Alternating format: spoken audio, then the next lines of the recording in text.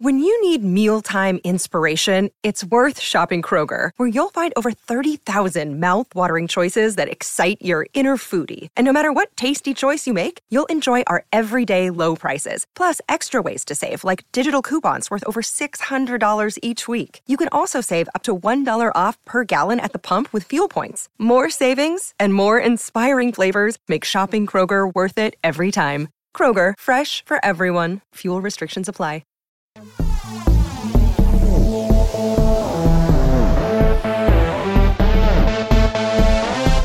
Fears, fears, fears, fears, fears, fears. Weather, fears, food, fears. There's weather. Hello, and welcome to EW's Binge Podcast. I'm Joey Nolfi, Entertainment Weekly's RuPaul's Drag Race reporter, and today we've assembled the Avengers of Drag, the 5 trans queens from season 14, which is the largest number of trans contestants to ever compete on one season of the show. They're here to discuss the impact of season 14 and spill some very exciting behind-the-scenes tea on some of the biggest moments from the season, all of which made this cast one of the most exciting pop culture collectives of the year, and also one of the most important amid the tumultuous political landscape for LGBTQ rights in America. Please enjoy the episode.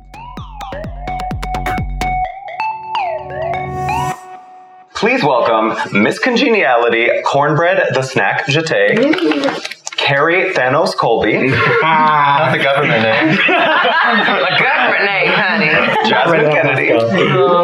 Bosco. Yes. And our season 14 winner, Miss Willow Pill. Thank you all so much for being here. You all look lovely. And as the internet has spoken, we really do owe everything to Carrie, don't we? We do. Yes. Sometimes. I don't know if I'll take everything. If I die, she has a stake in my life insurance claim, essentially. So that's how we do it. No, I was about to ask you about that. I'm glad we got that confirmed. Yeah. Thank you. We have it recorded on camera? It's on live. Oh, yeah, perfect. Yep. Now, we know Carrie is Thanos, but I need to know, in the KCU, who is everybody else? Which character is everybody else? Did someone do a Pick your. I'm not going to sit here and lie to you like I know what this stuff is. That's not even my expertise. Wrong flavor of gay. Yeah. I would say I'm Captain America. Or Mrs. or Captain, is it, what's her name, America? Wonder Woman. That is a whole different genre, honey. DC, you Marvel. are mixing DC and Marvel. What's the one? What's the girl that, You're Captain Marvel. that, thank you. Her. The short hair. Brie Larson. Thank you. Yeah. Brie Larson. The spicy one. I feel like Ivan Ooze. Ivan Ooze? Yeah. From Power Rangers? They should be there. Ivan Ooze. Oh my God. Anything goes in the KCU, apparently. Now, on a more serious note, we have had trans queens on Drag Race before, but it was great to see, I think, the fandom and the show really engage with season 14's trans contestants and storylines in such a big way this season. From the Carrie memes to all of your individual stories and coming out, some on the show, some not. How do you think season 14 impacted the legacy of what it means to be represented as trans on RuPaul's Drag Race? I'm going to take it. I'll take it. Do it. I'm not taking Give him the top. You're a top tier. We talk about this all the time. I'm a versatile opportunist. We're neighbors, Carrie. It's true. I just feel like this is a staple of, I think, what the legacy is going to continue to be.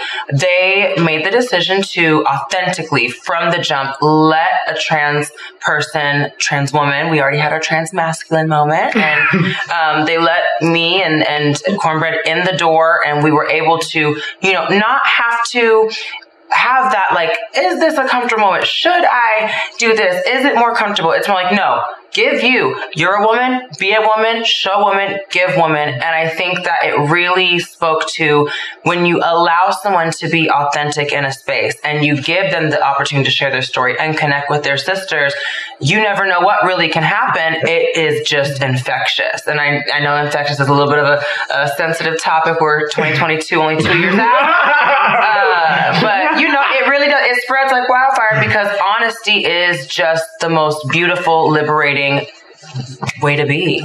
I always say they give us, like, Drag Race gave us our outlet, for us to be on a platform as drag artists. But I do give credit 100% to the cast for the sensitivity that happened on Drag Race. If that makes sense. We got cast on Drag Race for our drag. The one that openly got cast as a trans woman on Drag Race was Carrie. I came out after we finished filming Drag Race, even though I started transitioning before Drag Race. These three came out on the show as well as after the show. Drag Race would not have this many trans representation people sitting on this couch if it wasn't for the people sitting here. They give us the outlet for everything. They've done so much for us. They back us up on it. They support us in it. But at the same time, the tends have to go to these people before anybody else because they did it, you know. It was the stories and the braveness of everybody after the season or during the season. So yeah, kudos to these. It's very like they'll give an inch and we're going to take a mile. Yeah. Period. RuPaul was like, I said 1! And we said 15. Fantastic five. Fantastic five. Honestly, before the next season airs, there'll be about 15 billion of them. Hello. Honestly, season 14 is all trans here. It's actually mandatory next year. We haven't talked about this yet. But you have to be on hormones in order to get cast. At least 4 of them have to be I don't make the rules. If you said it's chocolate on Drag Race, you're trans. Yeah. Oh, yeah. Hands down. Oh my God. Just name them up. Just 1, 2, 3, 4. Thank you. I never said it's chocolate. No, I'm kidding. I know we're doing this right because my ears are already ringing. I know we're doing this very right. Now, I do think it was also, like you're saying, it was significant. Cornbread, Jasmine, Bosco, and Willow, you each had sort of public coming out moments, that sort of breathed in their own right. You each had your time to shine. So did you all coordinate this sort of coming out? I hate to call it like a schedule, but there was a little bit of a schedule, wasn't there?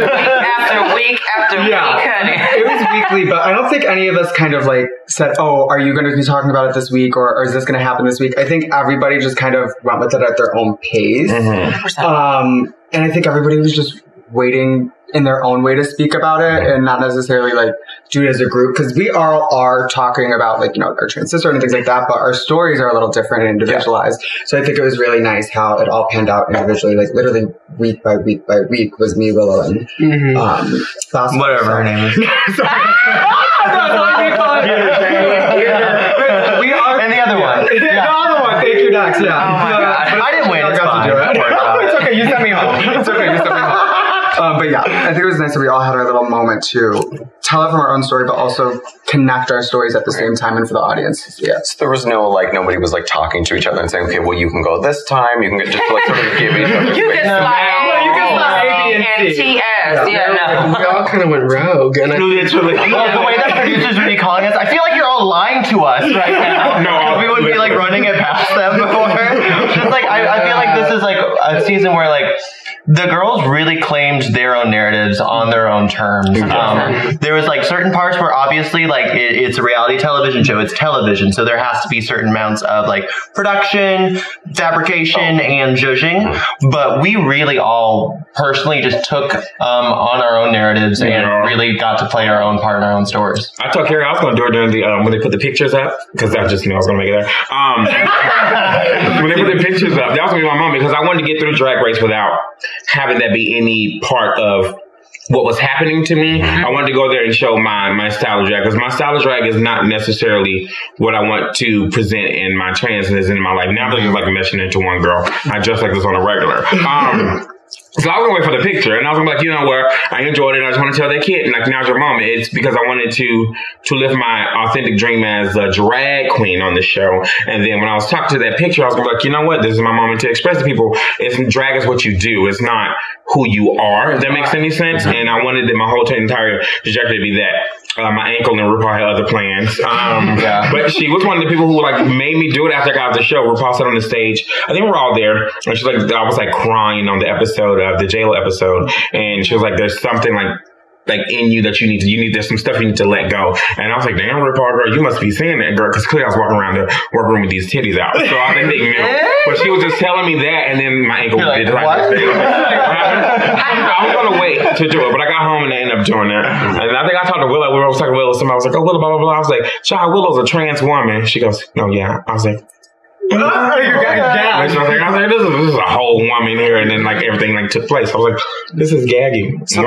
Oh, sorry. You could go ahead, Jasmine. I'm sorry. I was just going to say, so there were like conversations that were sort of happening with everybody, even if it wasn't on camera, and that's how the sisterhood sort of formed. We all talked to each other. and I talked about it almost every day on set. I think when the mics were on. In the hot tub at the hotel. We're like, I don't know if I want to give them all this quite It's yet. always a hot tub conversation, honey. It was bubbly, honey. Remember that one time you asked me a question on the first episode, and then my mic somehow was I was mysteriously like, off. like the Seattle greeting of like, everybody's zodiac sign and pronouns, please. Like, I'm not ready to talk about that. I'm like, well, we're not going to talk about that right now. Cornbread, you want to say that again? Your mic was off. I was like, nope. But with Carrie and my conversation before, Bosco was actually on the other side of the room, and she actually was kind of in the conversation when we were talking, like working on it's actually the Glamazon Prime outfit I was working on. And I remember making that god awful hat and like talking to Carrie, breaking down to her, like, I think I'm trans, I just want to like be like a pretty girl, things like that. And then, like Bosco's like, are we saying it on the show or no? Like, what's the plan? And I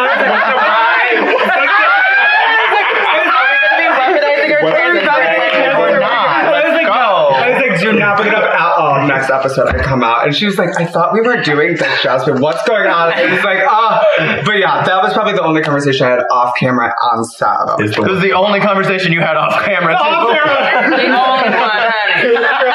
Every time they put me on their shit. Oh my god. So Bosco was also the whisperer in some ways. Oh yeah, I was like the voice of Carrie, like for sure. Yeah, she was like, I feel like she was just she on right sitting already. She was like, who's gonna say they trans? Because I'm just like, diving in, honey. She's ready to dive. Bosco is just from Seattle. That's they ask you about gender. It's in the coffee, honey. It's in the rain. The rain and the coffee. Well, I did interview most of you throughout this whole process, and you did, particularly you, Jasmine, you did cite Carrie very strongly as somebody who played a big role for this. Cornbread, you also told me that you don't consider Carrie to be your drag mom, but she is your trans mother. Right, so I'm just wondering the sort of distinction there in how you sort of see Carrie as this guiding force in this process. I mean, for me specifically, I do have a drag mother who also is trans, so I definitely have her statement as first. You know, she's always my forever. But Carrie, whenever I met her, there was something about her, regardless of what you were doing, things like that. She always made you feel uplifted and like as beautiful and as confident as you want to be, regardless of the state I was at my transition. Like when I first started my HRT, she's like, baby, you're looking great, things like that.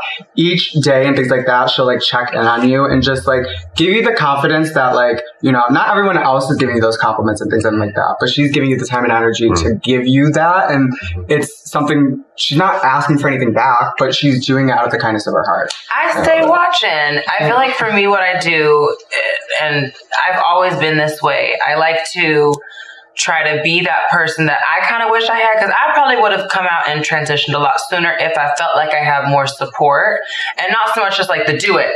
I don't care how you do it, but like more like the, you know, you're looking beautiful today. Are you making a decision, or how are you feeling? You know what? I can see that you made that decision to, you know, not wear padding and to do something different with your makeup. I noticed that, and I'm like, girl, and you look the fuck good because. Oh, sorry, I don't know if we allowed to. My bad. Have you seen Joey's Twitter? Have you seen Joey's Twitter? Joey Nolte on Twitter. The messiest Twitter you've ever seen in your life. It is a bit chaotic. Big honor. Oh, thank you so much. Yes. She's the most viral run on this couch.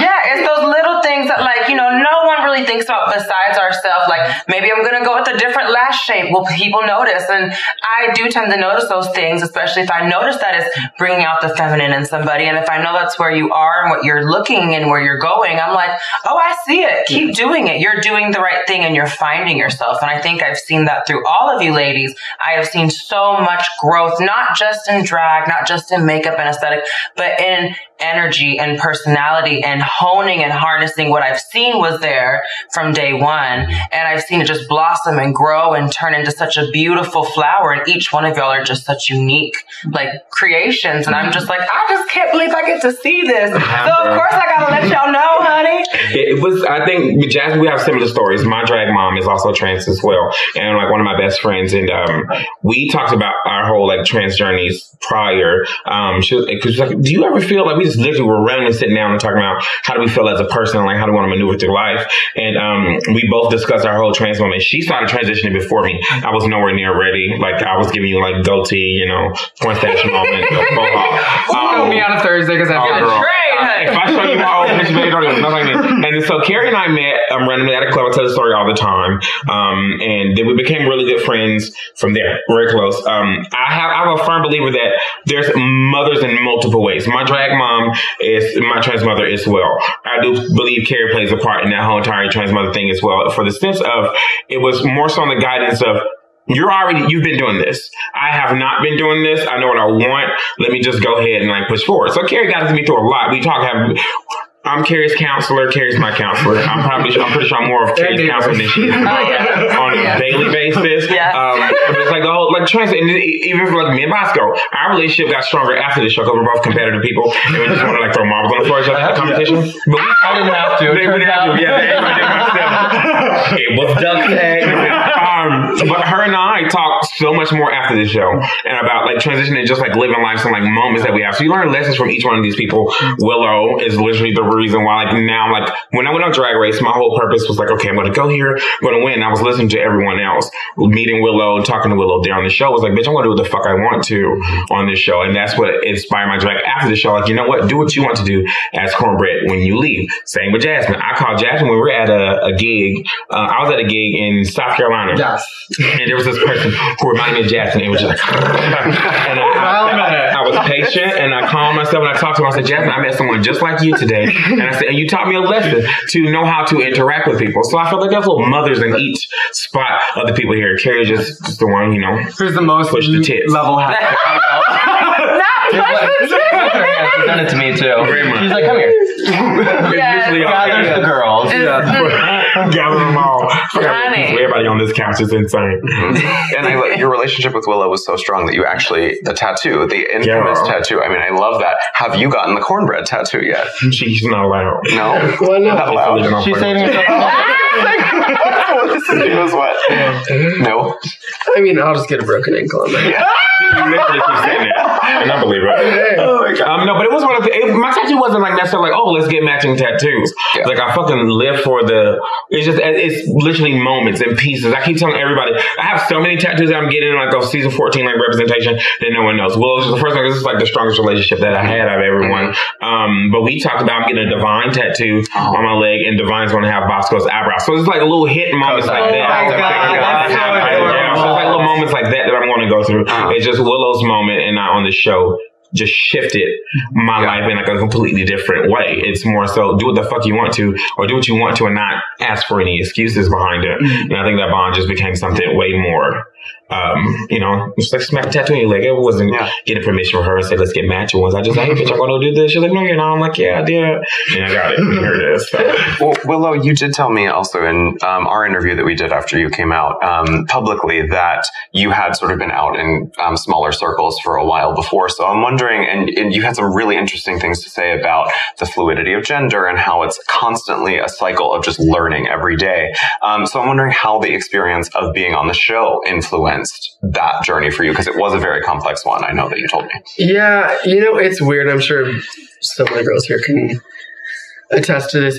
It's very bizarre to watch yourself on screen. And watching myself was part of the reason that I was like, oh, I think I'm more trans than I thought. Because I was really not liking what I was seeing.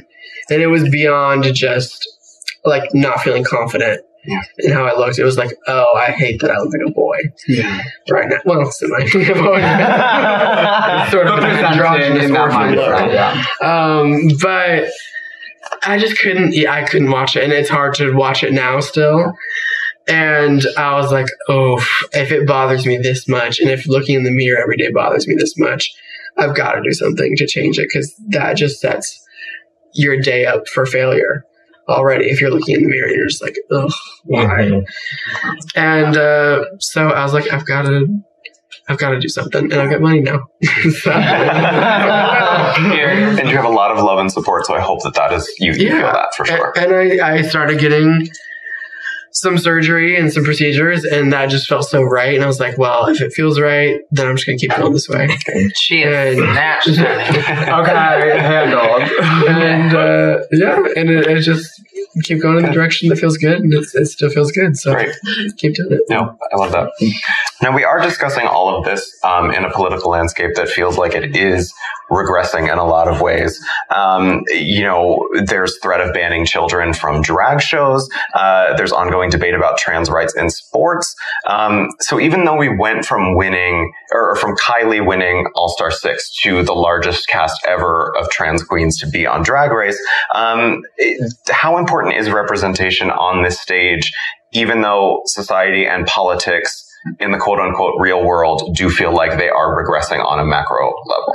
I think there's been a lot of things in the last year and a half that has been clearly going back, even probably before 2016, I would say, before Voldemort got elected. And and essentially what we've been seeing is these red states kind of using their in-state power that they have and kind of taking away all the local abilities. And instead of, Joe just signed an executive order to stop some of it. First name basis. Right. Right. He gets a first name. But there are still things that we can do in government and things like that are not helping us right now. And the fact that we're so regressive in a time that we have so much trans, coverage on the media and actually having a seat at the table, and the fact that government wants to, make a decision about if your kids can play sports together, or if, you have to have children's privates checked to play a sport. We've gone such to a place almost, if you really do look at this, I don't care that I'm saying this, it is going almost to a anarchy, totalitarianism effect where we have no control on what we say anymore. And it's getting really scary. When you have a point of view, you speak so eloquently. Thank you. Politics I'm shocked that I'm saying that, but I was really enjoying listening to you speak about that. Politics is my favorite thing to talk about. It's the one thing that I paid attention to. Thank you. It's the one thing I paid attention to out of college when I dropped out was politics. Because I got to stay in the current events. Yeah. Oh, go ahead. Come on, Jay. I do think with the platform and visibility increasing, so does the target on our back. Mm-hmm. I do think all of these arguments against and all of these different talking points, they're just recycled. They've reused the same exact talking points against a minority group every single decade or so. They just change it. And I feel after a certain tipping point of trans visibility, they're oh, they're the most vulnerable now. They're the ones that we can distract people with, because it's all a distraction. They're just using us as their weird talking point to distract people from from what they're really doing. They're just using social issues to distract poor people from what they're doing fiscally. We're what their sponsors don't want. People that pay their campaigns don't. We're the scapegoat, and it's just disgusting and it's crazy. But I do think us being on television, making our way into everyone's living room every single week, has power to it. Yes. And I can speak for all of us, the amount of people that you get to meet on a daily basis that will just come up to you and be my child is trans, I'm trans. Yeah. People will burst into tears just being able to see somebody who represents who they are and their demographic on television. And I didn't have that growing up. So it's very, very cool that we get to provide that, but it does come with that weird ebb and flow of visibility, target on the back. Yeah. Y'all gonna be so happy just listening to y'all. I love it. No, I'm just over here cheesing like a kid again. Y'all sound so great. I think representation has changed in the direction of the people that are the representation. Prior to this, it was okay, we belong in the room. We want to show you that we can be normal too. Now representation has become so much of, girl, we're here and you better be mad at it because we're going to do what we want to and how we want to. And I think that's my favorite part about it. There cannot be a more rainbow effect of different styles of trans people on this couch right now. And everybody is so different in the most extreme ways. It makes no sense. I'm obsessed with it. And it's one of those things where it's now it's not okay, I have to be this way. And I have to make you think that I am a woman. And I have to make you think that this is how women act. It's no, girl, I am trans. I am trans in my own truth of how my trans is going to be. And it's going to be extreme. It's a different way of it. So I'm really enjoying the route that that it's taken for people who are representation, not just trans people, but people of color. I was like, baby, I'm going to give you my Latin, my heritage. You know, if I'm black, I'm going to be as black as possible. You're going to get it. I'm not going to try to shape myself for what I want to be. And that's what I'm enjoying about representation just across the board. Girl, give your authentic self. So that authenticity is the key, hands down. I mean, and what I feel like, yes, the cast of season 14, great for representation, but in what ways do you think everyone watching the show can sort of make sure that positive change continues to happen in their lives? Because I mean, there's a difference in watching a show, seeing representation, internalizing that, and then where does it go from there, do you think, for people watching at home? I mean, personally, on all my shows I do when I have people, because they like to get riled up. They like to see the fantasy. They like to see what we do. We're very entertaining. We're very, we are drag queens, but we're something, different, something beautiful, something captivating, something enthralling. So I tell them, in the minute of them being all hyped up, like, how y'all feeling? They're always like, yeah. And my next comment always is, okay, so every single person in this room, because there's a good amount of people there. I'm like, y'all see this, y'all feel this is love, but the love does not just end in the bar. It doesn't just end at the venue. It doesn't just end at the show where you see a girl give you a moment of performance. If you support and you love and you like and you enjoy what's going on and you want people to be able to continue to do that safely, and there's a lot of places at stake right now more than ever where they're trying to do these little things that no one notices if you're not paying attention in the polls, if you're not paying attention in legislation, if you're not paying attention. And it comes from a lot of different places. You really have to pay attention to your groups of people that you love, yourself and your family and your people around you. And I say, if this is what matters to you and this is what you love and this is what you're giving your money, your time, your energy to, I need to see this exact same energy at the polls, because you cannot just go to a show where, yes, we might perform, but we are not just Beyonce. You don't just come and see oh yeah, Beyonce, well, whatever Beyonce did, that was great. Now I'm leaving, going home.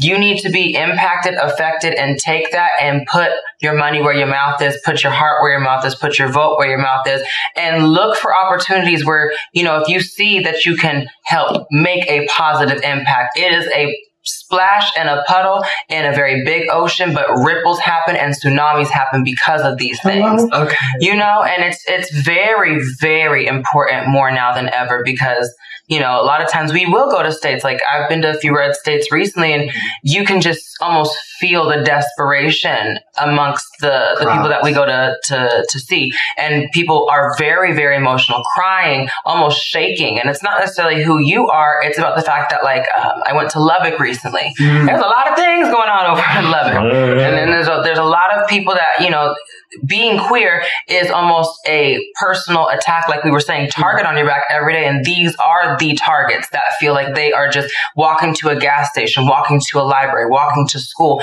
They really are potentially just getting completely in danger's way. So when they see us, it almost is a lifeline. It's a beacon of hope. And I'm like, we got to keep that alive, because you should not feel like walking out of your house and living is a privilege and you're lucky to get home without potentially being followed or being attacked or, all this crazy stuff. And I'm glad that we're able to use our platforms to not only bring awareness, but to kind of rile people up, because people love to get excited, but they just let that excitement die because all they wanted was to be entertained. And I feel like we, especially being the panel that we are right now, we represent so much more than booties and titties shaking and good music and a great performance that, you tip when you see it. We represent a future, and we represent the right to exist and not just be known as the artist and the individual and this outlandish person, but we represent an entire group of people that deserve to live and live comfortably. Amen. So what I just heard was a State of the Union address from Harry Kennedy 2024. When is the campaign start? Miss Tranos be Tranosing. I don't know what to say. Tranos be Tranos. She's ready for the presidency. The presidency! Honey. It's your whole damn political team right here. Welcome to the House of Trans Representatives. Speaker. I'm going to speak it. You That's did yours. get to get a half finger. I could cut that Redeker off real You quick. know, yeah. Before we get into the fun stuff on season Yes. 14, I just want to know, what would you like to see next step going forward for trans contestants on Drag Race? And do you think season 14 sort of paved the way for that change to happen?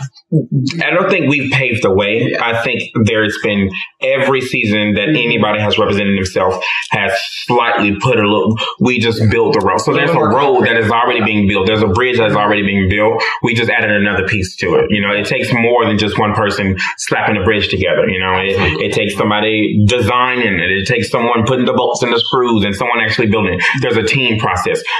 There's this thing going around that everybody always talking about some doors opening. It's one of my favorite things. Jasmine cracks me up with it all the time. Doors open. I don't think it's one of those things where this season 14 did not open the doors for anybody. No, you know, we just had Gia did.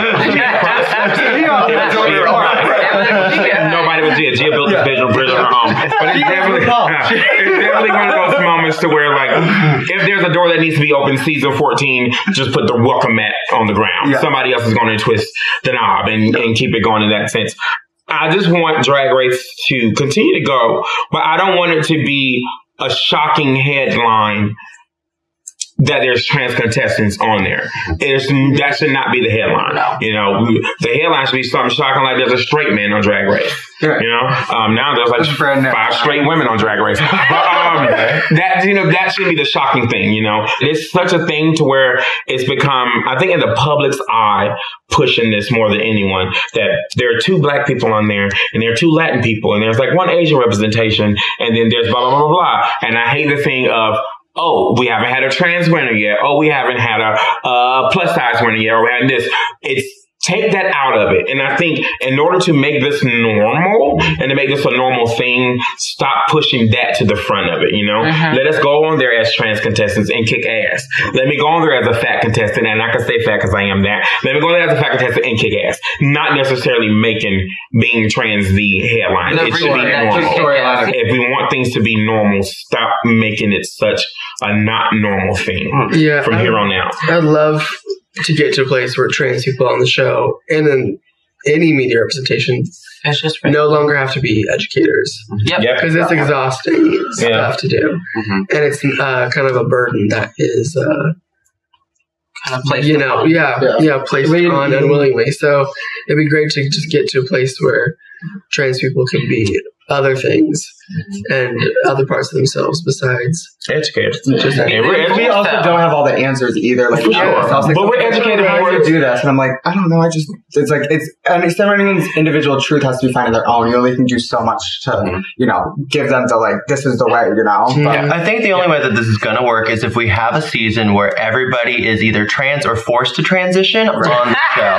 And that is the equity that I am looking for. And if you are not on hormone, we've talked about this earlier. We've talked about it again because I am plugging for the full old trans season 17 cast. I'd be down for that.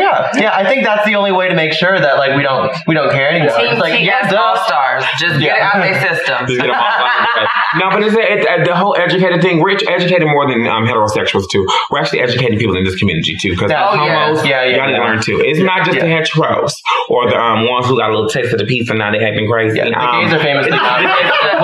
It's more than just that. But I'm gonna leave that alone. Sometimes I feel like it is our own people in our alphabet mafia that sometimes turn the biggest back on us, and that's the biggest slap in the face that we could have because we all are a community and we do need support. We taught them too. A lot of what they do came from the dolls.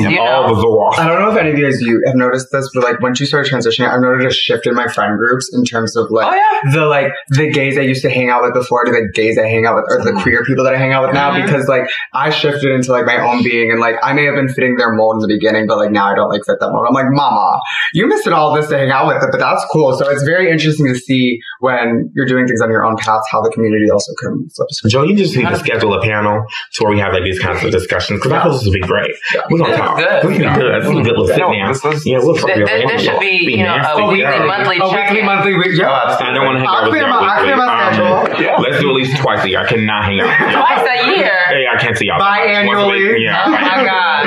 Well, this is going to be the press conferences when it's the Kerry Colby presidency. Yeah. I mean, I can't be a part of it. If they search my record, oh no, baby. If they look on my record, it's a rap. Kerry getting kicked out of the house before she can walk. I didn't think of how before they even allow me to campaign. Hello, baby. Do not look up that alt Twitter. Not the alt Twitter. Twitter again. Oh my God.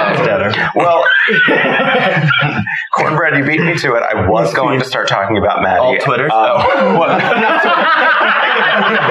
all Twitter. Maddie, I know you wish Maddie had an all Twitter because I'll just text them. That's true. You did fall in love on this season, so I want to hear a little bit about that. Are the wedding plans in the works? Like, it's crazy because I was, me and Maddie, fell in love in my head on the show, and then I met his girlfriend, and honestly, I'm just gonna leave Maddie for her. She's like the greatest human. Recently. It's like sick, man. So they stayed at my house like a week ago, 2 weeks ago, because Matt's like, I want to come to LA perform. So I was like, okay, cool. So I was like, I can talk to some people for you. I was like, I want her to perform too. So I ended up getting her some stuff and like pushing her to the right people. And they just stayed at my house, and I was like, Maddie, yeah, girl, do what you want to do. Me and her, we got our nails done together. We kiki and like have fun. I take people's spouses in like relationships. But I can tell you now, we're at the club together, and I took her. I keep my boyfriend at home. Yeah. He doesn't get to come on the road anymore. Everybody's partner. It's my favorite. I literally snatched. We were all in the club together. It was Bosco and Manny and I. We're just sitting there, and I just took their partners and ran off. Because you got the tea. We should be kicking it. Me and Maddie sitting there like, yo. Yeah, and I'm just like, time to go. But his girlfriend is definitely my favorite. She's obsessed with her. I am so I had this whole fantasy in my head of Cornbread and Maddie, and we're still gonna be together, but I'm only getting with him just to get to his girlfriend. Okay. It's a layers. It's a layers. I'm all about a good throuple, honey. You find you a good partner or somebody, you just snatch up and lick them both.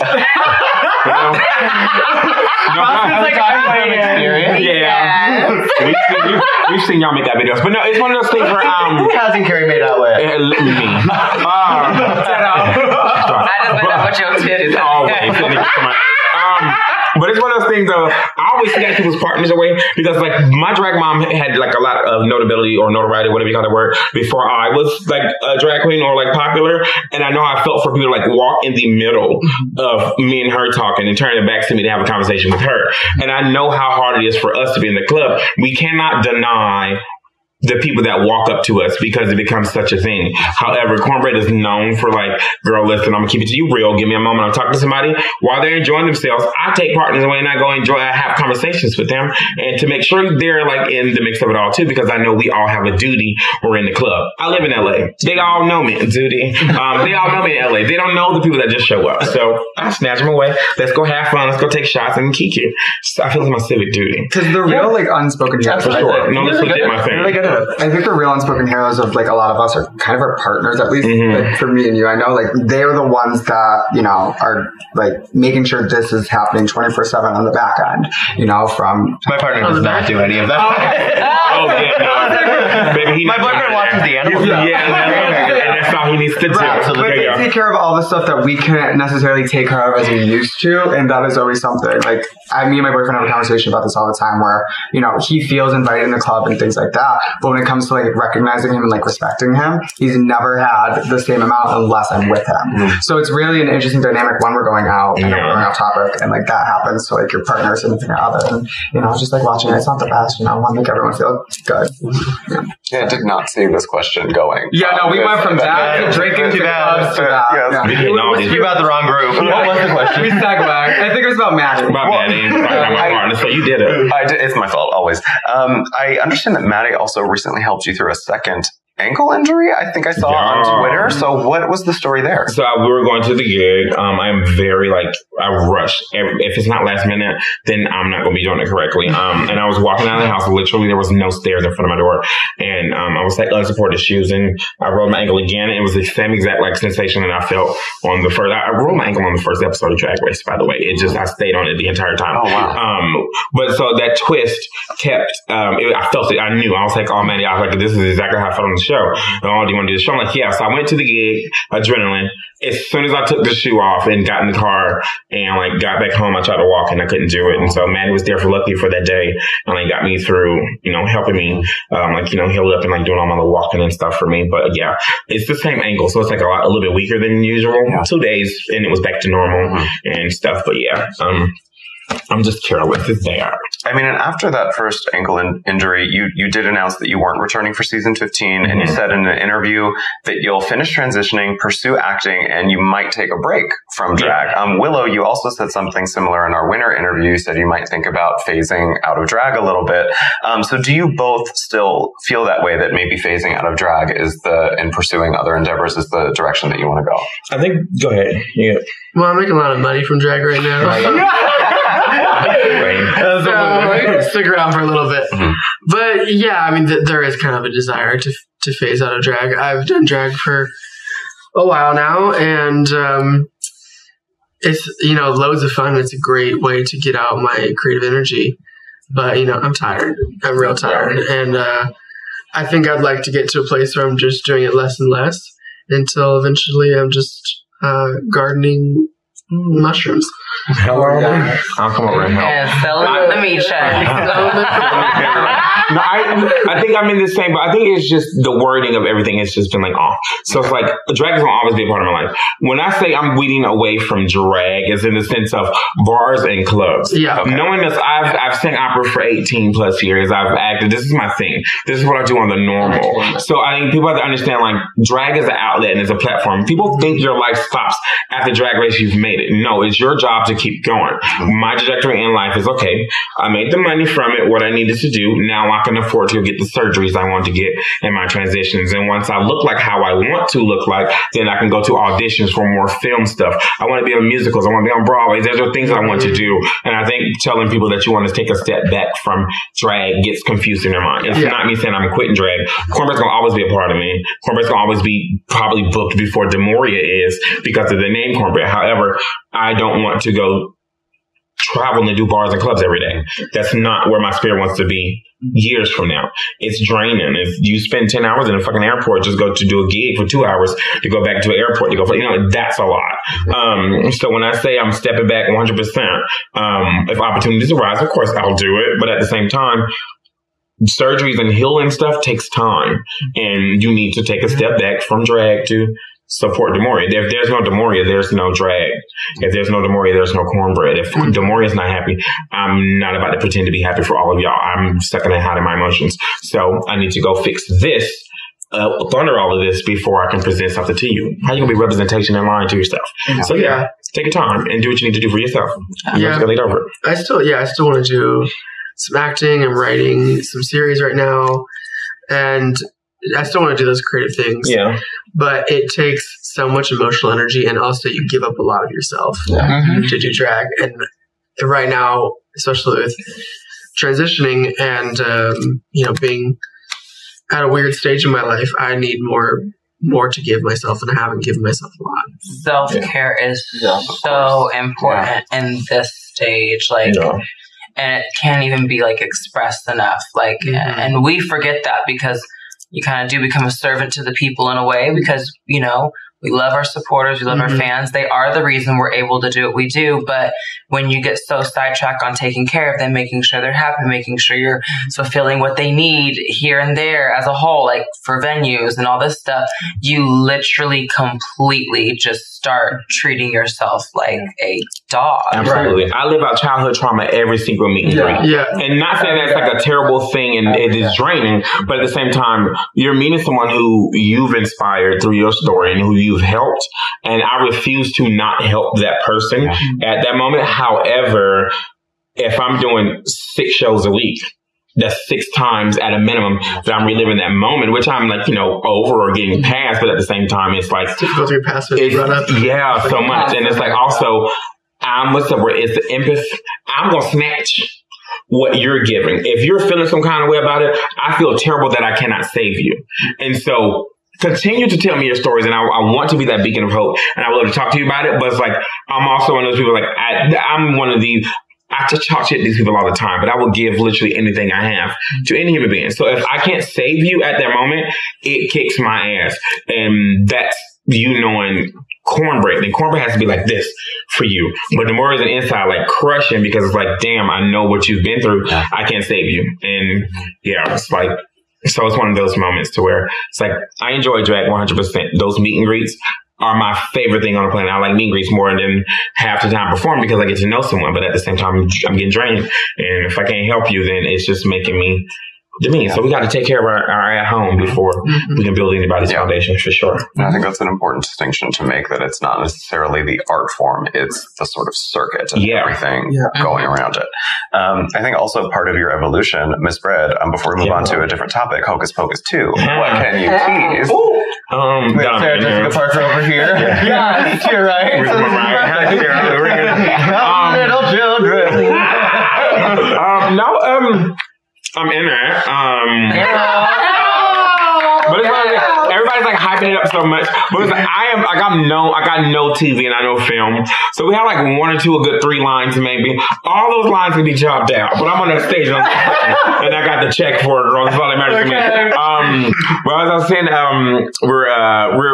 I'm not going to tell the scene because I don't want to screw anything up. But there's a whole moment to where we are there with all the witches, and we're like taking a little breaks or whatever. So I'm there with Ginger and Kimora Hall, and they go, it's so great that we have 2 people from Drag Race, and then like 1 local queen, because no one knew I was on Drag Race yet. No one talking about Kimora. I would be so bad. Go wait in the hallway. But like no one knew, because literally 2 weeks after we were released from being in public, that's when I went to go film Hocus Pocus. And I just said that. I mean, there's nothing they're going to do about it now, but like, yeah, I wasn't supposed to be there. So they all thought I was like a local queen. And so Catherine and Jimmy goes up and she goes, well, one day I hope you're on Drag Race. I'm like, yeah, me too. She said, I know RuPaul personally. I'm the reason Bob got on the show. I'm going to call RuPaul about you. I go, Catherine, you know what, baby? Don't do that. Don't do that. She does that. No, I appreciate your help, but like, don't do that. Like, no, you good. I'm going to call her. I'm like, no, girl, no, we good. I was going to tell her like one day. And none of them knew. And then the director messaged me after and goes, girl, you want to Drag Race the whole time? I was like, yeah. But I couldn't say anything because it wasn't announced. Yeah. But she was going to help me. But I was like, baby, you'd be screwing me over if you made that phone call. So don't do that. Yeah. But it's exciting. I'm like super thrilled. It's going to be fun. What a fun story. A lot of freaking fun. I love that. Great. I'll show you pictures on the side. Oh, yes.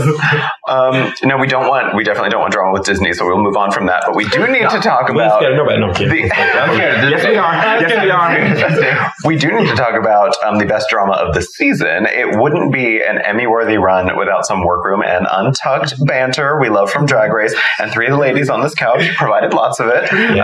Particularly Jasmine, you kept the untucked crown in New York City after Candy Muse.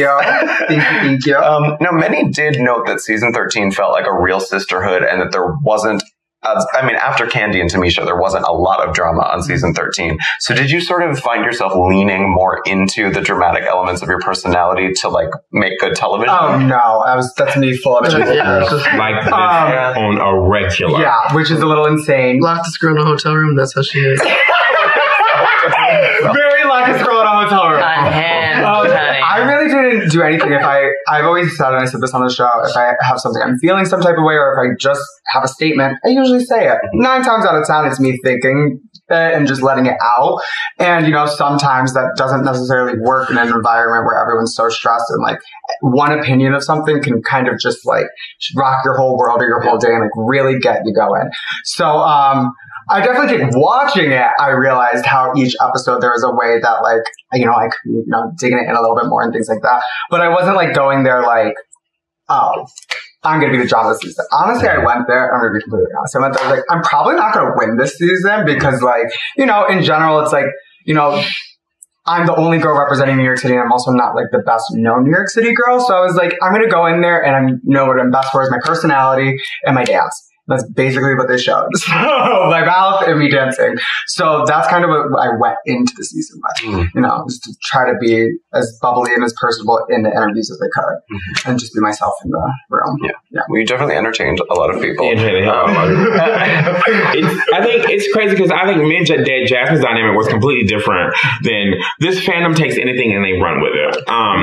We have to realize this.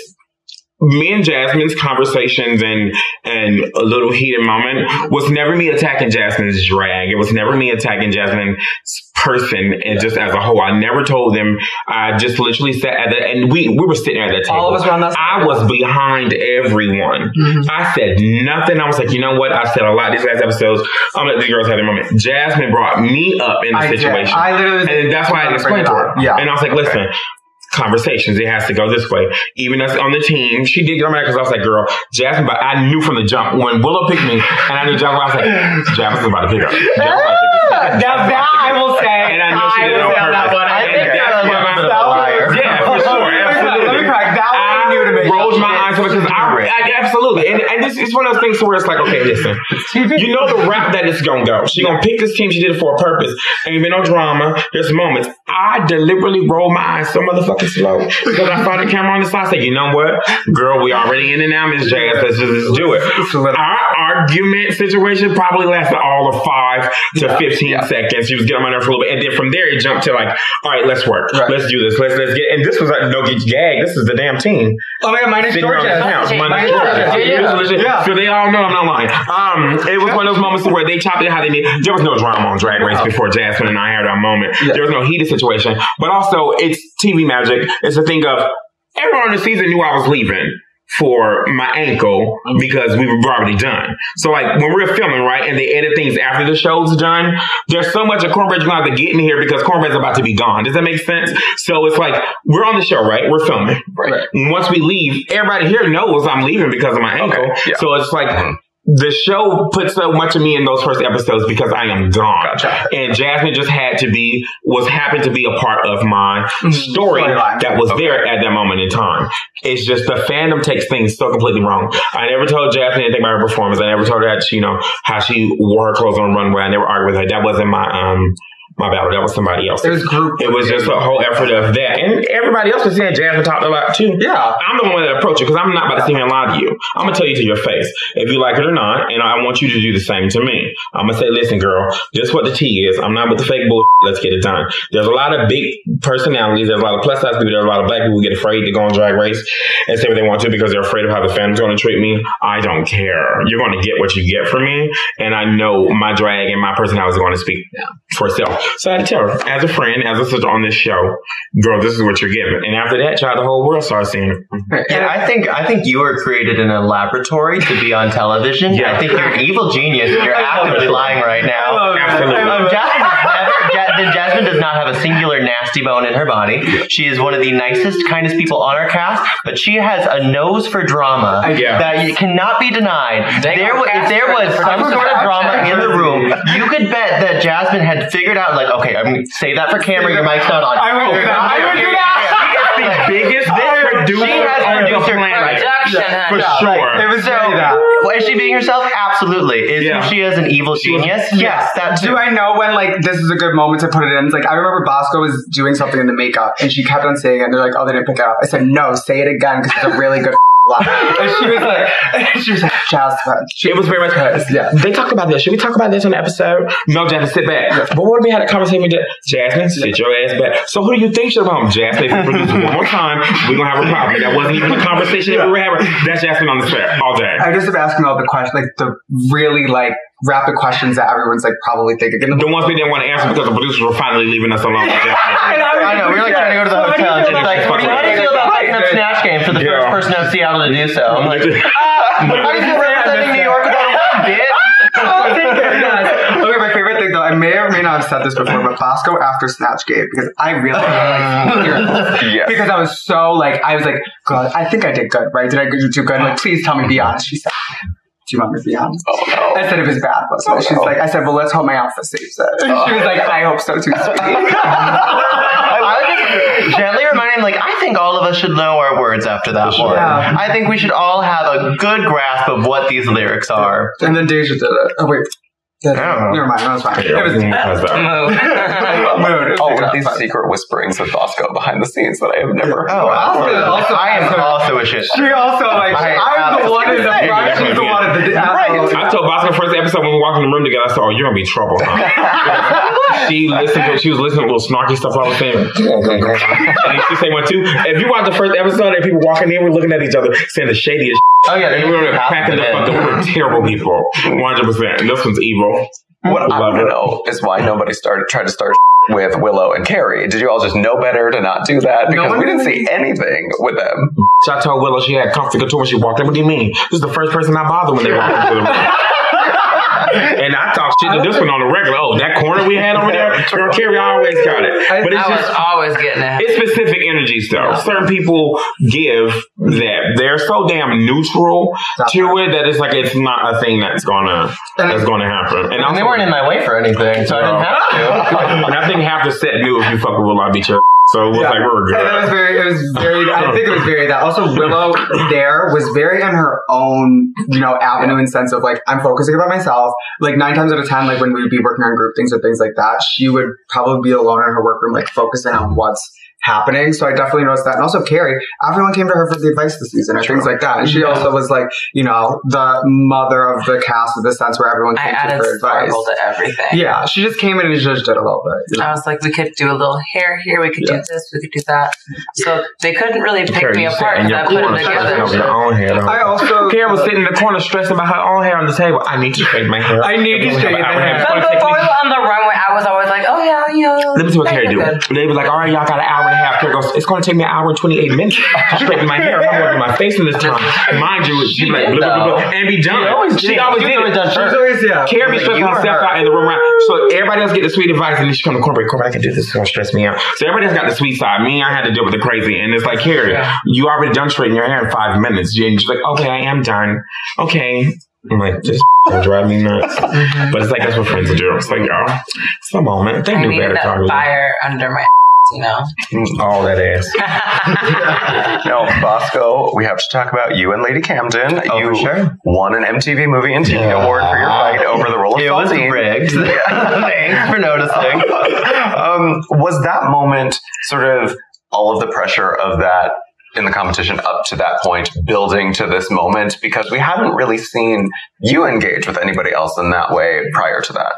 Oh, well, nobody had really, kind of stood in my way for, what I wanted to do. And, I'm usually a very, tolerant person. I'm usually, more than happy to, give somebody something. But, we were in the context of a competition. We both wanted the part. And, Jasmine had just checked out. So the mantle was there for who was going to start the next fight. Right. So I, Jasmine, hold my beer. And we just, really, really went for it. I don't know. I never felt the need to get nasty with anybody, and I don't feel like I got nasty with Camden, but I felt like, oh no, we're on television. Let's make this a moment that's on television. Mm-hmm. And so we did. I see why they wanted it though, watching it back. Because the fights that y'all were up against were very much throw a drink, flip a table. The fight that Camden and Bosco had now rewatching it was so intricate. It was such like a subtle, it was intense in the room. So if you watch it back, it was stressful as but the fights that were read, those two are actually picking up tables and throwing MTV Awards. All the fights at MTV Awards that y'all were up against were like, I want to throw a drink in your face, and I'm going to flip this table, and it was never that. It was such a subtle shady fight. So, it was like the Olympics of passive aggression. You have Seattle in one corner, and then you have the UK in the other. Those are two places where their main love language is passive aggression. Yeah. So we were really just going for it. The story behind it was phenomenal. So I think that's what pushed it above, because I was like, wait, she won this one, they won this one. We thought this was the fight Demon was going to be in it, but I think they do. I just don't think they do anything in Untucked. I think that's why. It's because y'all fight would look exactly the same. I mean, regardless, we look the exact same, just minus the brows. No, you versus Maddie is my favorite of all time. That was my favorite. Yeah, that was so good. My God. I would cry laughing during that. That's a pretty good one to watch. This season also proved, I think, that great TV is great TV. Even if only one queen carries Snatch Game on her back. In hindsight, did it feel like it was okay in the room until you maybe got like a particular reaction or maybe a moment with Rue that clued you into how it was actually going? Or did the vibe feel off It was just from awkward. the start? It was just bad, but I think there could have been a top and a bottom. But there was a comment Rue said. She was standing in the back right when we were doing questions. And she said, can we hurry this up? This is killing me. And I thought she was like in pain or she was like that. No, it was killing her because we were doing that bad on the show. And she's like, God, this is killing me. I was like, I'm so sorry, Mama Rue. I'm so sorry. But I thought we're like, oh, we're killing it. She's laughing. It's cool. When was she laughing? Well, remember, delusion. I live in a state of delusion. I thought she was great. Then we get to the judges' table. She was like, y'all sucked. And I was just like, oh, that's what she meant. Yeah, I don't think it's any secret that Rue was not impressed. So, She said that. Oh, bitch, I would have went straight to the workroom, girl. I was like, all right, I'm going to wear this dirty lip stain. I would have leave.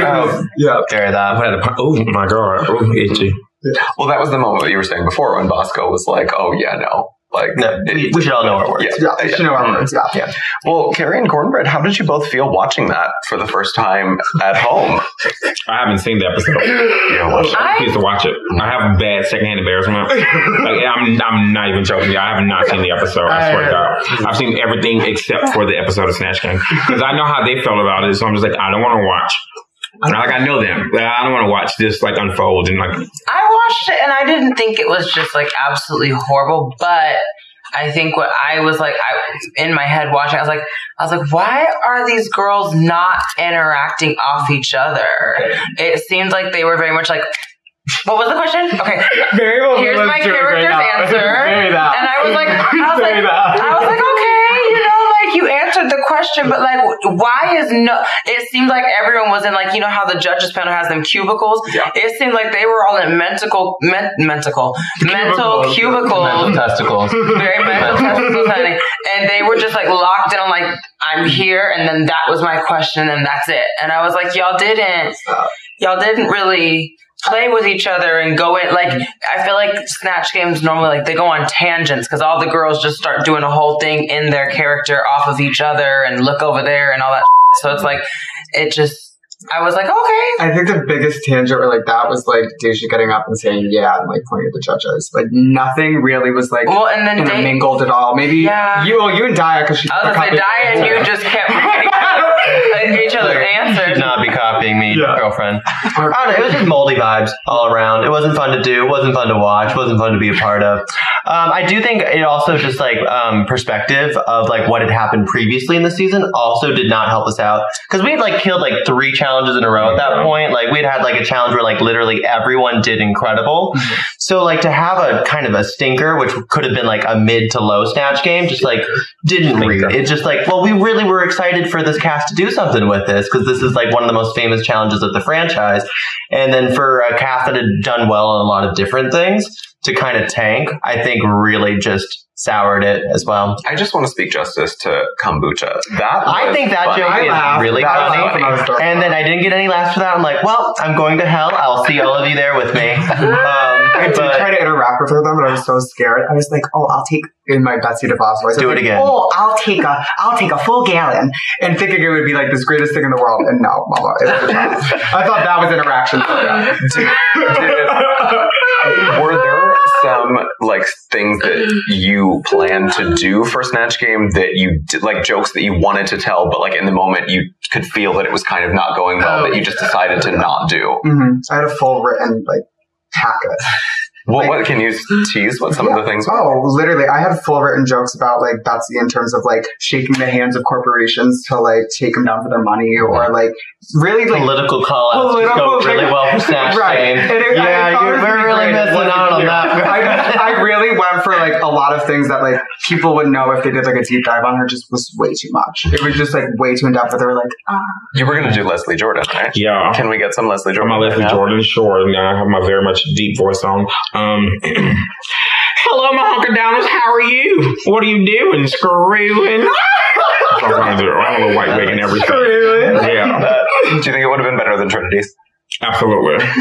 Yeah, what do you mean? This is really good. Yeah, mine would have been better. Yeah, for sure. Carrie, you were going to do Mariah Carey? I was. I thought that I was gonna do well, but like now looking back in hindsight, I think they set that whole thing up not to do well. And for me, I was just gonna act like I was at a meet and greet. She was just giving like just now. It would have been this. They were like, Carrie, we got Snatch Game. I know, I'm Mariah. And they were like, no, this is you on regular. She would have gave that for sure. I mean, I do act a lot like Mariah. She is one of my influences. Darling. Willow, I saw you laughing when Carrie was speaking. She thinks everything I do is terrible, honey. Willow thinks everything. I breathe and it's terrible. She's like, that was the worst breath I've ever. Every time Willow's laughing at you doing something nice, so it's saying, wow, you're fucking horrible. You know you're yeah, for sure. She's literally calling you an idiot in her head, I swear to God. Oh, completely. Now, Snatch Game did bring us a big Drag Race twist. I mean, the lip sync SmackDown as punishment for Snatch Game. Jasmine and Bosco, what was the vibe like behind the scenes of those lip syncs before you went up against each other? Because Bosco, you looked really, really shook throughout those episodes. I was, whatever the opposite of vibing was, that's where I was currently located. No, it was like, once again, a day of rancid vibes. Like everybody backstage was going through it. Like if you did first round, you're like, this is fun, great. And then you lose the first round and you're like, oh, this is getting a lot less fun. Yeah. And then you lose the second one. Like I remember like Angie being in the back, just like having like a full on panic attack before coming on for her second round. And by the time we'd gotten to round 3, that's a lot of pretending to sing and mouthing words at people. So I was a little bit spent. I'm like, what sort of hooker tricks do I still have in the vault? Luckily, still had a few. But I'm almost glad that we got that song. Yeah. That was my favorite song out of the options, and I thought that we both really, really turned it. It could have gone either way. I think for me, because up to that time, I was already in the bottom. I'd say like 3 times. And going into that episode, I was like, I have to kill it in the first, like whatever they were doing, I have to kill it my first one. If not, I'm probably going home. And when I lost the dial, I was like, fitting. But also, I was like, okay, this is how my story, like this is where my story ends, but I'm not going to go out like angry or mad. I'm going to go in, give my best foot effort or best foot forward. And I'll say with my second lip sync, I think I turned it out. I'm just saying. And whatever the decision was. But at that point on the third one, I was content. And you guys can see me crying there, like at the end, because like at the moment I was setting this fact that like I probably will not make it, but I just want to like reserve my dignity at least when walking off the stage and like not show that like I didn't win a single challenge. I didn't, lip sync 6 times, and I just showed on the show to do well. At that moment, I was devastated. But after lip syncing against her, it was like immediately when they said Bosco's name, I was relieved. I was like, thank the Lord. Because I literally went through such a roller coaster on that season that like I got to go home doing something I was happy and I loved to do. And I knew that what my last performance was something different, and it was something, I was proud of. So I think my biggest stress that day was my feet hurting. That's about it. But I definitely was getting in that mental preparedness to be like, this is going to be it, but you better exit really pretty and really, strong. So you did. So how do you, because I know it had to have been so stressful, obviously, as you're saying, for those that participated. I mean, do you go into something like that with a plan? Because Willow, I think a lot of people we hadn't seen you perform like that yet. And I think a lot of people were really surprised. So do you go into that with a goal of, okay, I know the song, I know what the song sounds like, this is how I'm going to move, or do you perform better when you just sort of were you winging it in the moment? Wing for me, fully. I just wing it. I was just hoping that I would get the song that I wanted, but no matter what, there was no plan to be had. It was just chaos. It was also full chaos because it's one thing if you know that you're like, I'm probably going to be the bottom tomorrow. This is the one song that I have to prepare for. We had to make sure that we had 7 songs on lock, that's a lot. And you didn't know which of the 7 that you were going to get. So it was just a full crapshoot of I hope the songs that I end up with fit the vibe that I perform, because everybody performed very differently in that tournament. And everybody has very different styles, and certain songs are going to help out certain people. So it was a very, very chaotic, intense day. If I was being strategic, I wouldn't have picked Doug as my first person. I would have probably picked Georges, because me and her at that time were at the same level field in terms of our eliminations and tops and bottoms. When they gave me the option, I was very angry from the beginning in the morning. So I was like, no, I'm getting her. You chose television. I chose television over strategy. Genius. Made in a lab to be on television. Because my favorite thing was RuPaul was like, Jasmine, you get to pick. My mouth open. She goes, wait. This is reality television. Give it a moment. Think. Because she knew I was done. She knew I was ready. The second my name pulled out, I was like, Dad! And she was like, stop. Think about this. Think about it. Really think about it. And I was like, nope, Daya. I still did it. Yeah. She probably was like, right choice. Oh, yeah. And me and her, I will still say this. Daya beat me in that lip sync regardless. Like, I don't care what people say. She definitely had a little bit more vibe of that. And I was just trying to, just destroy her with the song. Yeah. So I wasn't really focusing on the song. I was focusing on our situation in the show. Yeah. For sure. But you think you should have chosen Georges? Yes, because statistically speaking, me and her were the lowest at the time. I'd say I beat her. She picked radio. I would have done fine at radio still. So it would have been, a more likely chance of me when Daya's only been eliminated once and safe the whole time. Right.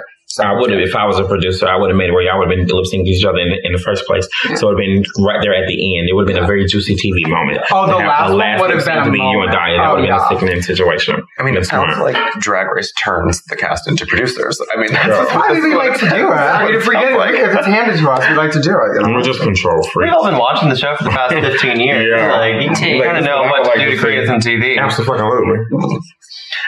No, I think the thing that took everyone by surprise was there were no props or gags in the lip sync competition. So did you all sort of agree to not do that in a way to sort of even the playing field? They told us the night before that you have to learn 8 songs. Yeah. There's no time give for a me gag. one prop that would have worked for any of those 8 songs. Yeah. There was no xylophone solo in radio that we could pull out. I mean, I'll say that. We were filmed a runway for it, so I'm assuming they wanted one specific look for it, and not to be like, it's a reveal or things like that. It was just kind of like, what would you wear to lip sync? Go down the runway. We all had nothing left at that point too. Yeah. That was near the end, and we each had 3 outfits. It just made it, no gimmicks. It's just go and make it battle. Yeah. And I think there's been so many gimmicks on the show at the point that we were like, they're not going to like a cute little hair reveal. Yeah. No. That makes sense. Oh my God, I didn't even think about a hair reveal. That's it. Yeah. There's no time to think. There's no time. No, we'd done Snatch Game the night before. At 2 a.m. That was just that quickly after. We failed Snatch Game. They're like, okay, you're coming back tomorrow, and you better have these 8 songs learned. Yeah. Okay. Yeah. Yeah. The pace is devastating. I mean, it's very fast. And Bosco stayed in her shoes the whole day for the lip sync. That's what I remember you telling me. I keep on bringing that up because the amount of stress my body was during in that day, I had to take my shoes off every time I was off that stage, regardless, walking barefoot. This girl, the whole time, lunch, bathrooms, whatever it was, Eddie Hill the whole day. Well, because you were a stronger woman than I was that time. No, I just had to keep it on, otherwise everything would just fall apart. You'd fall apart. Is there a reason that what was that reason? Just probably to stay in it, right? To keep the heels on day, just to be in the zone. I legitimately have that entire day blacked out. Don't remember it all. She wasted it from her memory. She was in a tunnel the whole time. I remember our last lip sync, we were they were camera changing, and me and her were in the back, and they separated us. This girl was tunnel vision, looking down, practicing the whole time. And I was there just wow. I'm gonna go home. So I'm just gonna stay here. I was trying to sign her. I was I'd give her my vape if she wanted it because I knew we're the only Nick girls of the season. Me more than her, but I was and it's oh, we could go. Not the Nick girls. Now, we did also have what was another crazy moment. I mean, the chocolate bar twist shortly after that saved you, Bosco, from elimination. I also heard that a lot of the queens had trouble unwrapping their bars. So Carrie and Jasmine, how long did each of you spend trying to bit my nail off to do it because I saw how everyone else threw it. I said, I'm not doing that. I had to pop. Bit your and nail? Michelle laughed. She was like, ah! I was like, keep it in, but they didn't. They literally bit it off, spit it, and started peeling it. I was like, I don't care. I'm going home. Let me just Most of our nails are removable, Joey. we can pop them off pretty quickly. Now they're acrylics. It's hard. But before that, before Dollage. Not Dollage.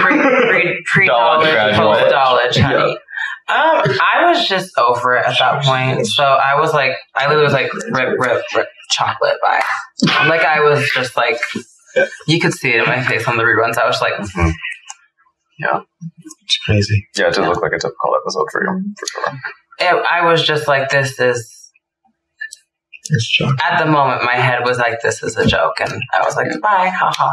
I also didn't do great in that lip sync also, mind you. Like, let's, like, full transparency. Half of my falling off, things like that, too. And my track record at the time also, like... Ours was about the same. About the same. Maybe I was in the bottom one more than her. Oh, no, we were same at that time. But yeah, it was an interesting way how they answered it. Because it really could have gone to her and she would have had her season, things like that. It's just a weird way how they pick when they want to, you know, have the gigs. It is what it is. Yeah. Well, I do think that it is important. I mean, that you speak about the sort of, you know, because it's not just, okay, well, you're lip syncing and it's black and white and it just happens very quickly. I mean, there's all of these different things that go into a lip sync. It's not just two people meet up, dance on the stage, that's it. There's all this other stuff that is coming into it. So I always think it's important to speak about that. I mean, the roast was a really fun moment as well. And we had Deja, a woman of her word. She said she was going to laugh at every unfunny joke. And she sure did. She told enough of her own. I was going to say, she couldn't laugh and be telling jokes at the same time, so it'd be hard. She tried. Well, She did try. I do want to know about the vibe in the room. Like, she really was just like, even if there was like dead silence, she was laughing. Oh, Deja is just like bottled sunshine. She is just like one of the nicest, just most bubbliest people. And like, if she says she's going to do something, she's going to do it. Yeah. And she's also very like just there to support everybody. Mm-hmm. She doesn't have a single mean bone in her body. And she also has a dad sense of humor. So like making her laugh is not really hard. So I'm sure she was actually finding a lot of these jokes really funny. So it wasn't fake. Some of it was actually. Oh, it was real. No, it was real. Did anybody return the favor for her? No. Very quick to say that. Hello. Very quick. Well, none of us agreed to do that. We're like, that's a really nice thing for you to do. Nice thing said. However, Sweet of you. but her last joke was actually one of my favorites of the night. Oh, it was great. This next guest needs no introduction. And then just walk That was That was really good. That was delightful. Now, there was a lot of sisterhood this season, so it was surprising, I think, that there was no makeover challenge. It was the first time in many regular seasons that there hasn't been a makeover. So for each of you, who would you all wanted to make over among the cast, and what would you have done? From the beginning, I wanted Cornbread. I was always like, I want Cornbread to do the makeover because, you know, I could paint you patch down. Swoop do all the gigs. I had my entire family resembled this whole thing planned out, and I think I showed you my little Ouija board thing that was the flip part. Didn't I show that to you in your station? So my thing was going to be the whole storyline, which is funny that you did to help me on the house. It was going to be one person, very pink, very pretty, and smiling. There was going to be this whole demonic looking like demon one in the same like black kind of like pajama get up, and then turn around and the person with the like the demon-esque looking one was going to have help me on the back because the person in pink was the one that was like stressing everyone out. But I got the same costume made in 4 different sizes. Because I was like, girl, I don't know how to feel. That wasn't my thing. I was like, I could do very minimum. So I was like, okay, I'll get something that's adjustable for this body type. This body type is so I got it in 4 different sizes, just stacking on somebody. Wow. For sure. That's intense preparation. Yeah. I would want to put Angie in drag just because I think she would look sickening with my eyebrows. And then I'd want Carrie to paint me because I want to see what the softening looks like. Fun. I honestly, that was the challenge I was looking the most forward to because I love makeup. I was a makeup artist before I did drag, so I was looking forward to like all the girls because I love seeing my face on people. I was totally ready for Cornbread. I was also ready for Angie. I was just whoever. I was like, let me just turn you into like the ultimate like fantasy trans I want to pick June. I want to Face looks like mine. You don't have to put makeup on June. Sure. Put shit on June. Yeah, you and June would have legitimately looked so like easy. sisters. I would have chose June because I could be like, okay, I'm gonna just do my face on you now. And then she'll do her face on Let's put foundation and lip gloss on, girl. Willow, who would you have done? I really wanted to get Carrie because I had these 2 like 1950s garden party outfits. And that would have been fun. I would have looked so different. One had like the eyes like popping out like Jim Carrey style, and one had like a huge long like disgusting tongue, and they had like bugs all over them. Would I have gotten the bugs all the time? Yeah. Yeah, girl, you already know. I wish Angeria would have got Carrie. That would have made me happy too. I would have loved to see Carrie do big triple sex synthetic high heaven wig and just oh my god, that would have been so much fun if Angeria would have got that. That would have been great too. I would have been down. I would have been either Disgusting by Willow or Pageant by Angeria would have been great. I would have enjoyed that. It would have been good. They just must not like makeup either because you didn't do that or the tutorials. I am interested though to hear who of the queens who are not here you would have liked to have seen make over someone else. I just like these girls. These ones. I would have wanted to see Daya, what she would have. Daya's down. Like she mugs down. So I would have wanted to honestly see you and Daya. I think that would have been a pretty easy one. Daya George really well. That would have been so good. They like opposition around here. They would have done like American Horror Story freak show, like super tall, super tiny. Like just pick Georges up and walk down the set. Oh my god, that would have been freaking hilarious. I did Alyssa. I would have chosen Alyssa any day for sure. Oh yeah. Probably couldn't fit anything in her closet, but I definitely would have chosen Alyssa because Alyssa looks really good too. She also and very conceptual. I mean, she looks like she has 16 personalities, but like, she definitely would have been great. You just want more time with Alyssa. I think that's the. Oh no, I'm good. I want her. No, it was just desperate while we were there. I'll take her. There we go. Carrie will help. Well, this all brought us to an incredible finale. I think it was the first finale back in a theater since 2019. Bosco and Willow both did so well on this finale. I seriously was so impressed with both of you. Willow, of course, becoming our crowned queen. Cornbread getting Miss Congeniality. Cornbread, you looked genuinely shocked when they announced you as the winner of Miss Congeniality. So why was that a moment that was so touching and surprising to you? It was just the drama of my it's TV. What do you mean? No, I've had conversations with many people about things in life. You know, they know me. It was one of those things where it's like, it was a genuine conversation of, I knew where some things were going, but also at the same time, it was like, did this actually really like happen in the sense of, I am genuinely a nice person and I'm very giving outside of the camera. I don't do a lot of stuff off of the camera that I don't want to, you know, but this is for the camera, let's display it. But there's also parts of me that are just like, okay, I'm doing this for a specific reason. And the little demon on my shoulder and the angel goes, okay, I also got this for a specific reason. So there's like two sides of it. The shockness came definitely from like, okay, did I get this because of this or did I get this because of this? But, they voted, you know, the people voted. And a lot of people out there were like, oh my God, why did Cornbread get it? Bitch, you were not there. You didn't have to deal with the shit that we had to deal with. You didn't have to hear the stories that we heard or the conversation that we had. Right. So yeah, it was great. I was excited for it. Super thrilled. I kind of knew that I wanted though, but based on the position of where I was at. And the camera lighting you were right there. I was literally looking around. I'm like, okay, well, this person might get it, but they're like behind three people. And these people are behind you. I was like, it's Drag Race. They make this the easiest route possible. Well, yeah. What's easier? Cornbread going from right here to here. I was like, oh my God, I got it. And then I'm blind as so like the teleprompter is there and you pop it, I'm like looking, I'm like, that looks like my name. And I was like, that's why I was shocked because I could finally see the teleprompter. So yeah, it was a lot of elements to it. Yeah, for sure. A very nice moment. Does anybody have any interesting behind the scenes story about how your reunion or finale looks or performances came together? My Beauty and the Beast, my prosthetics person, had to get like 3 COVID tests just in case. Because right like 2 weeks before going, someone that they were around had, so they had to wait the whole quarantine moment. Yeah. Luckily, they did not have COVID. They just had to wait for tests and stuff. So she literally drove there the day of or the night before. I had like a completely different situation I was going to have, but I took it just in case because I thought she wasn't going to make it. So I was like really scared. I was telling her, I was like, yeah, I don't think my prosthetics person going to make it, so I'm not going to be able to do my look. And they finally came. So that was my scare for sure of it because I had a vision. My angel costume that I wore for the reveal did not come until that morning. And then I did one rehearsal with the wings, and the wings were originally attached to my costume, and then they broke off. So when we went to do the live taping, we're in back and we're trying to set the dancers, and we're supposed to get like the wings to attach to me, and like they just broke off like 4 times. And eventually, I'm just like, well, let's figure something out. So what we're seeing on television is like I had all the dancers hold everything, and we just improv how that reveal went. So we really got to just go for it. Yeah, so that was the first time I had done that number was on live television. Yeah. Wow. But it worked fine. My final lip sync and my final performance outfit were originally switched. And when they gave me the I Hate People song and we like developed that song together, I was like, oh, I think we've got to make this change. And then the crotch reveal was we were about to leave Utica's house because she had done the whole outfit.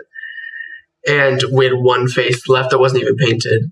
That she was like, oh, do you want this? Like, this is like an extra that's kind of cracked. And my assistant like held it up to my crotch, was like, like just joking around, and I was like, Actually. And we had it painted that night, like before we left in the morning. Smart. Like, we've got to make this happen. You better have paid Chris so much. I know. I know. My finale hair got shipped. Oh, The day really? of Your my switches, reunion. yeah. Oh my god, I was so pissed because I had to switch. Actually, I switched my looks around. Yep. I was supposed to wear the green look for a reunion, and that peach little one was supposed to be finale. Okay. But because my hair didn't get in time, my boyfriend had to literally. My flight was leaving to Vegas. It got there that day, so my boyfriend had to fly it the next day over. Wow. But literally, I had to switch my whole looks around because of it. But I'm actually 9 times happier that happened because I got to yell in that dress. And I have a lot of good stuff in that dress. So. I ended up driving from LA with like 16 billion people stuff in my trunk. Yeah, you brought that. Originally, everybody stopped. Originally, I was going to fly. And I was like, you know what? I was like, I'm just going to drive there. And I was like, if anybody needs anything, I'll take it. Can you go pick us up and get this and get this? I was like, so I literally had half the fucking reunion finale. Alley, yeah. It's my fucking I could have ruined everybody's day and just stayed home because I wasn't going to go to the anyway. But I was going to ruin everybody's day. But I was like, no, I'll just go and be nice to them. But yeah, I was definitely planning on staying home. I do want to, Carrie, ask you about yours as well. But before I forget, Willow, you said that you were switching. I mean, because I'm not sure how much you know about what the songs are going to be in advance. But like, was there a reason that you wanted to do one before the other sequentially? So the 3-headed look, I thought that would just be like a great outfit to get crowned in. Yeah. And I was like, this will just be epic. And the other look, because the song was like, that's why it has like a D-Light kind of. That's why it's like I'm oddly doing like a D-Light sounding song in like an old Victorian woman monsters outfit, is because that was going to be for the finale, and the D-Light was going to be like the big like suit with the pants. But the vibe of the I Hate People song was just so wild and out there, and it worked with the heads. Yeah. And I was like, okay, I'll just switch these, and then they give me a man in a men's suit was so genius. Barbara was perfect. I was going to get on that side. She said, nope, we're getting up there. Let's go. It's like Willow. I hate people, but surrounded by 4 of them. I'm like, yeah, this is very Willow, girl. I hate everyone but myself. That's all. Now, Carrie, your looks. I mean, just everything, just incredible. How did your looks come together? I mean, I was wanting to do something very like heavy metal and reflective, and I had this like running theme where I was like, I didn't get the golden bar, so I wanted to be gold for the everything that had to do with Drag Race, just to be like, eh. So when I was like thinking about looks and I was going through Twitter, the people kept going on about the whole Tranos thing. They were like, Tranos, Thanos.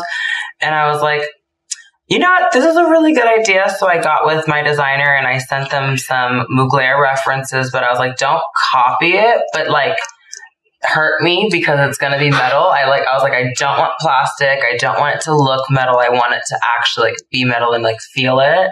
And it was just so amazing. I felt so cool. I always joke and say that was the first time I was in drag because I was in like a synthetic all. That part. I was like, I'm actually in drag today. She texted me that. I'm in drag. I'm doing like a big hair and I'm like doing like a campy costume. I'm like, good for you, Carrie. I like it. And she showed up looking like a body. Steel.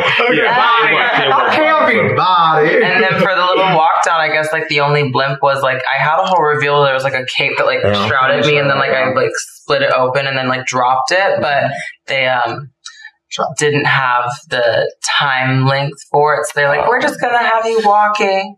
And I was like, okay, cool. Maybe for Instagram later. Right. I wish I would have gotten that little B-roll because I was like, it seemed like it looked good. I didn't really get to see it back. But you did shoot it.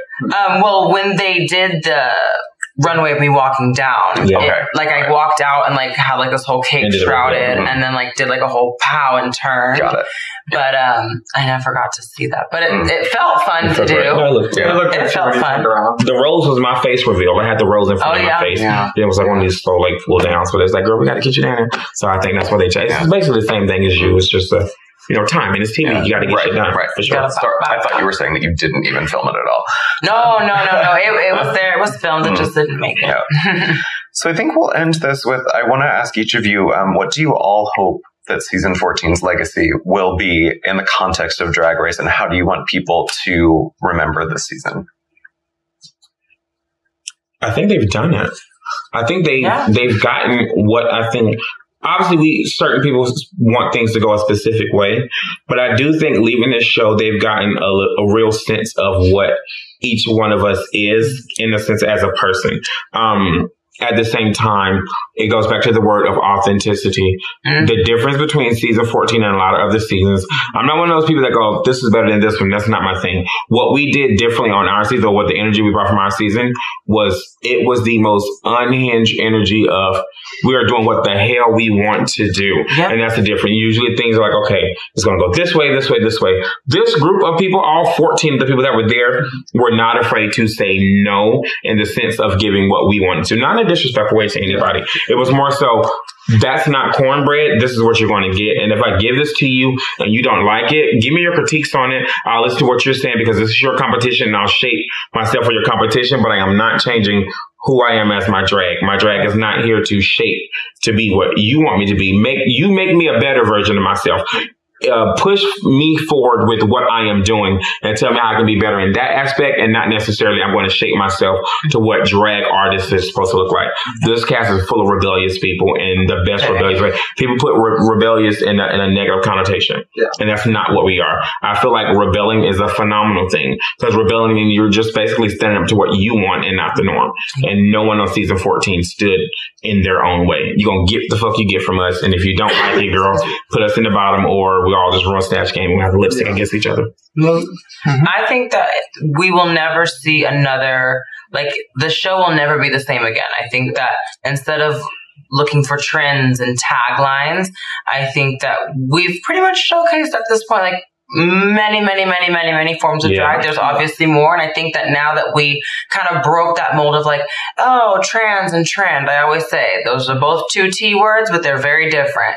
Trans is not a trend, but trans is trendy. So we got that out the way. We did that. We let y'all know why it is. It's beautiful. It's unique. It has so many different faces.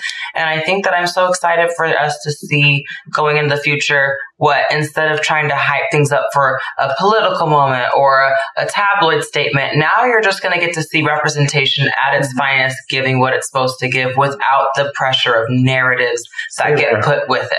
I think what I hope our season, if anybody's like auditioning or looking for, or like, you know, it's like what makes a good season. I think it's just, first one, align yourself, but also like having the ability to open up about things that you necessarily don't necessarily fear that people will connect to and things like that. I feel like we all have the ability to connect to someone in that room one way or another. And if you are open about that connection rather than like hiding it and just like, oh, well, I can make this connection or I can be really shady and do this one thing. Like, take TV out of it. We're here to make relationships with people and also like, you know, get to know people and more about our community. And I think we all took the time to get to know everyone this season. Yeah, I'm hoping like a lot of like the longevity and like impact is like talent and hard work are really what's needed for a show like this to succeed. And also that like there is no separation between like, for a lot of us, transness and drag. Like trans people have always existed along drag queens and vice versa. Like there's never been a binary where like this is like somebody's lane and this is another person's lane. Like for as long as like this art form's been around, like trans women have been a part of it. And I feel like we're kind of like entering into the threshold where like the pop culture sphere understands that now too. Yes. Amen. Yeah. I think this season has been so much about how much we kind of watch over each other and protect each other. We really, really do, like on and off screen.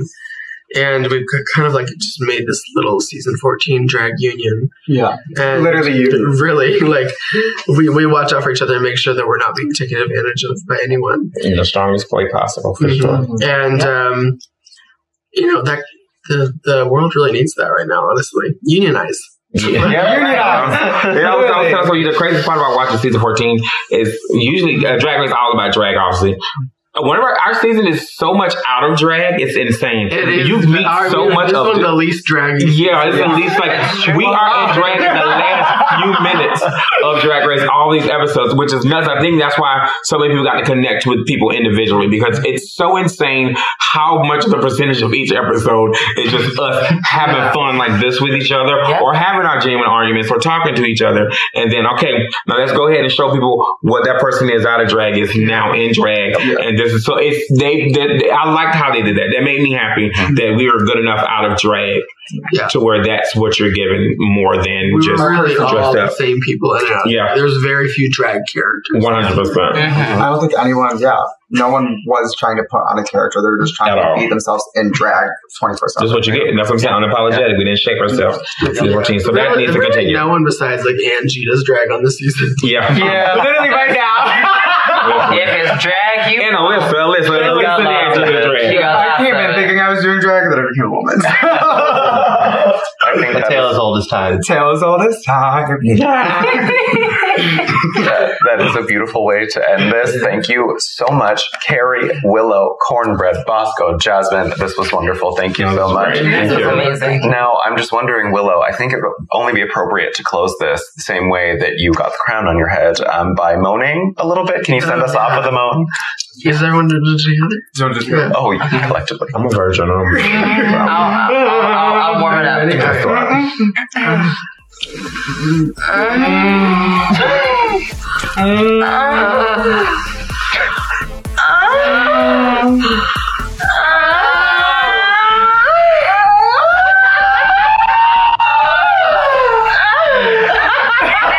That was a very climatic ending. I need a That was great. Thank you guys so much. Hey, y'all there. Subscribe.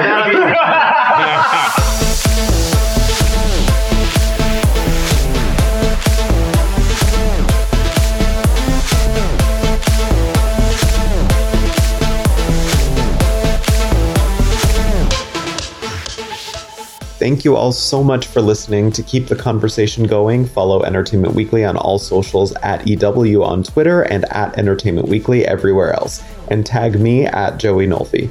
If you like what you heard, subscribe, rate the podcast, and leave us a stunning review.